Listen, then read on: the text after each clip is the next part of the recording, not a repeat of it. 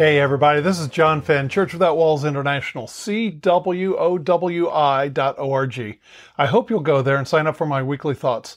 My Weekly Thoughts is a weekly email that we put out, and in there, in the headers before the text of it, is where we let people know about our meetings, our Zoom online meetings, our conferences, and things of that nature. These aren't things that I share, on Facebook or YouTube or anything in this space. You have to get our Weekly Thoughts for that. And sign up for that. And also, we are a worldwide house church network. We meet in homes. We rotate homes and leaders.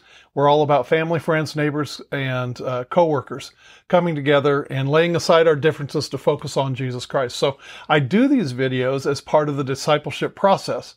And today I want to talk about some of the so-called prophets that are out there and how to discern between someone who is real or false.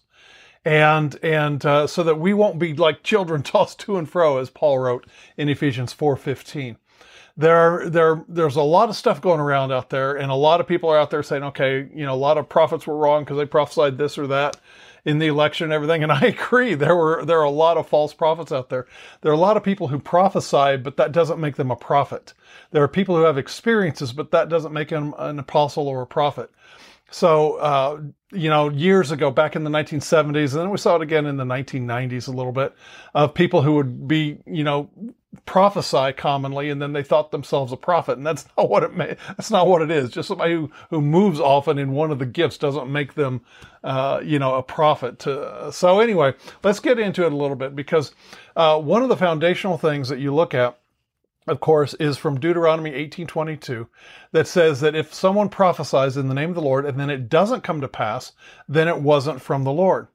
And in Scripture, no single verse stands by itself. And a good example of this would be Jonah's prophecy of Nineveh. Jonah prophesied that they would be destroyed, and then they weren't. And the reason was God changed his mind. The people repented, and Jonah got angry with it, and the Lord said, look, this is what I did. My heart is to save souls, not to destroy them.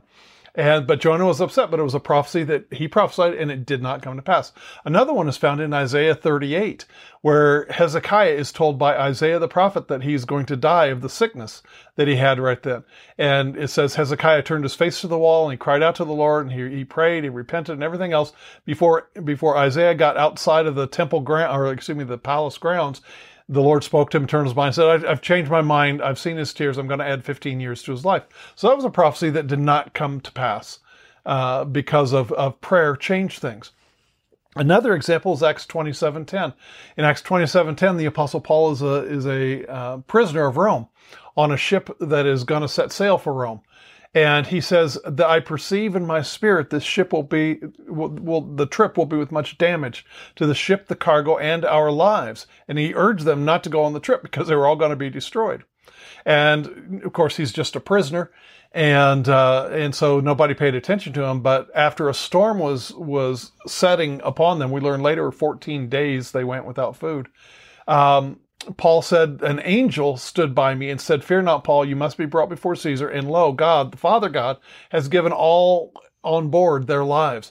So it turns out that 276 people were saved. So what Paul initially prophesied about losing the ship, the cargo, and their lives only came partially to pass. They did lose the ship, they did lose the cargo, but the Father intervened through prayer, through fasting, and he saved 276 people. And it's interesting that if you go down to verse 31, you'll find that the instructions were that God had given all the people their lives, but Paul said there are conditions. You can't jump off the ship yet. You have to wait until we run aground and the ship starts breaking up, and then you can get off the ship and get onto the shore. So even that provision came with requirements, and that's the way prophecy often is. Another example, real quickly, is Matthew chapter 24, where in verse 15, Jesus prophesied about Antichrist coming. But in verse 20, he said this, you can pray that it doesn't happen in the winter nor on the Sabbath. So while an event was set in stone, the timing of it is different according to Jesus. And that word pray in Matthew 24:20 does mean pray, that it's not in the winter nor on the Sabbath because of difficulty traveling. So there's some examples of prophecies that didn't come to pass, that came to pass in part, that will come to pass in a different timing or altered by prayer. And all has to do with prayer, repentance, are the common themes throughout all of those examples I just gave. Anyway, Jonah, Hezekiah, etc. One of the things that sets a true prophet and a true apostle apart is the humility that they have. Jesus said in Matthew 11:28, I think 29, he said, I am meek and lowly of heart. Come and learn of me. Folks, if you have somebody who's not meek and lowly of heart, who's not transparent, then you need to be cautious about them. And by transparent, I mean this. Look at Jesus. The Gospels are windows into the daily events of Jesus and his disciples. We see Jesus weeping at the tomb of Mary, or tomb of Lazarus, as he's talking with Mary. And we see him groaning in the spirit. We see him sweating blood in Gethsemane. We see transparency there. With the Apostle Paul, we see transparency. He tells the Philippians he'd much rather die and go to heaven, but he needs to stay behind for them. We see in the Apostle Paul, he's not afraid to write to the Galatians and tell of his confrontation with Peter in Galatians 2 about how Peter sat down with the Gentiles until Jewish people from Jerusalem came, and then he separated himself, and Paul rebuked him. We see Paul in 2 Corinthians 11 talk about all the things he'd gone through for the gospel. What you need to ask yourself is the person that you're going to, the apostle, prophet, the teacher, whoever, are they transparent about their lives? Are they humble? Do they have the meekness and the lowliness of Christ? Do they state things the way they are with confidence and assurance that, yes, the Lord has said this, but do they have a transparency about their lives? Do you know about their family? Do you know about their trials and tribulations in life? Do they open up about who they are personally and what they've gone through? Not just a bio page, but in their writings and in their talkings and in their teachings and recordings and interviews and all that they do. Is there something of the human element that says, hey, I am meek and lowly, I've met the Lord, and I have a fear of God, and so therefore I'm not going to be arrogant and try to take advantage of people. The other thing is that the Lord says things in very clear and concise ways. If you look at like all the Lord said in Luke 21 and Matthew 24 about end times and the destruction of Jerusalem in Luke 21, all the different things that he did, you'll find that he was very concise and to the point. And it wasn't like a conversational running thing. I recently watched a so-called prophet who got all things wrong for this fall and everything else totally blindsided by it and trying to justify and explain things. But the way the interviewer was interviewing him, it was like putting words in his mouth. And the guy had such conflicting information. And so, oh yeah, the Lord told me that. And oh yeah, the Lord told me that. Oh yes, well, this is what I've been told. And he used such terminology that was just loose and informal and like non-ending, talking in circles.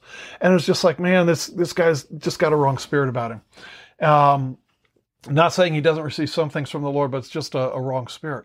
The other thing is, what is the role of an apostle and a prophet? And I share this out of Ephesians chapter 3, verses 3 through 10. And the apostle Paul writes, he said, I want you to know my knowledge in the mystery of Christ, which was kept secret in ages past from mankind, but now it's revealed to his holy apostles and prophets, the mystery which was kept secret since the world began, that is, that Gentiles can be fellow heirs, and I'm going to read it here, fellow heirs, and holy apostles and prophets by the Spirit, that the Gentiles should be fellow heirs of the same body, partakers of his promise in Christ by the gospel. The role of an apostle and a prophet, and it's often coupled with teaching just because it's a speaking thing. But the role of that is to explain the mysteries of the kingdom of God as it relates to Jesus. Not just out there saying this is going to happen and that's going to happen, but as it relates to who we are in Christ. That's got to be in there. Folks, the point of our lives is to grow in Christ. What Peter said in 2 Peter 1, verses 5 through 8, giving all diligence, add to your faith moral excellence. To this add self-control, and then consistency, and godliness, and brotherly love, and agape love. And he says, if these things are in you and abounding, they will make you so that you're not barren nor unfruitful in the knowledge of Christ. So many people are out there looking for, what's the buzz? Tell me what's happening about this prophet or that, or what's going to happen here, when in fact, the way we are built up in Christ, the way we grow in Christ, is to concentrate on the things that he's put in us. The moral excellence, the godliness, the consistency, the self-control, the patience, the love, joy, peace, long-suffering, gentleness, patience, meekness, fruit of the Spirit. It's not out there. And I'm telling you, what the Spirit is saying to the body of Christ is focus in on your core. Like the Lord said a little over a year ago to me, the times are coming and you're now in them when your faith will be precious to you. Folks, work on that, establish that, strengthen that. And stop listening to some of these kooky people who, like Paul said in 2 Corinthians chapter 11 and verse 20, he says this in verse 20 in one of the translations. He says, you actually allow these imposters to put you into bondage, taking advantage of you and robbing you blind. They take your money, robbing you blind. How easily you put up with their arrogance and they destroy your dignity and even insult you to your face. 2 Corinthians 11:20. Don't put up with people like that, folks. They should be transparent. They should be meek and lowly of heart like our Lord. And they should be transparent in their lives. So if they're out there and you say, okay, this went wrong and that went wrong, yeah, you could chalk up one or two things to saying, okay, prayer changed things. But in some of the things they've said, they just missed it. And in their responses, you'll hear about, hear their heart. So I'm just saying this, just a word of caution, saying there's a lot of people calling themselves prophets out there. They have dreams, they have visions, they have casual whatever, saying, oh, the Lord told me this, and the Lord told me that, and oh, yeah, whatever. It's like, no. When they start talking in circles and making a name for themselves, a true prophet, a true apostle isn't out there trying to make a name for himself, using their function in the body as like a title on a business card or something like that. That's not what it's about. If you're truly humble and transparent before the Lord, if you've really seen the Lord and he's really speaking to you, there's a certain fear of God that goes with that. And so you're very hesitant about what you share and the way you share it. So the difference is apparent between the humility and the transparency on the one hand and the marketing and the blah, blah, blah on the other. So anyway, I hope this has been a blessing to you, and I haven't rambled on too long, but I hope you gleaned something from it. God bless. Go to our website, cwowi.org, and I think you'll be blessed. Thanks.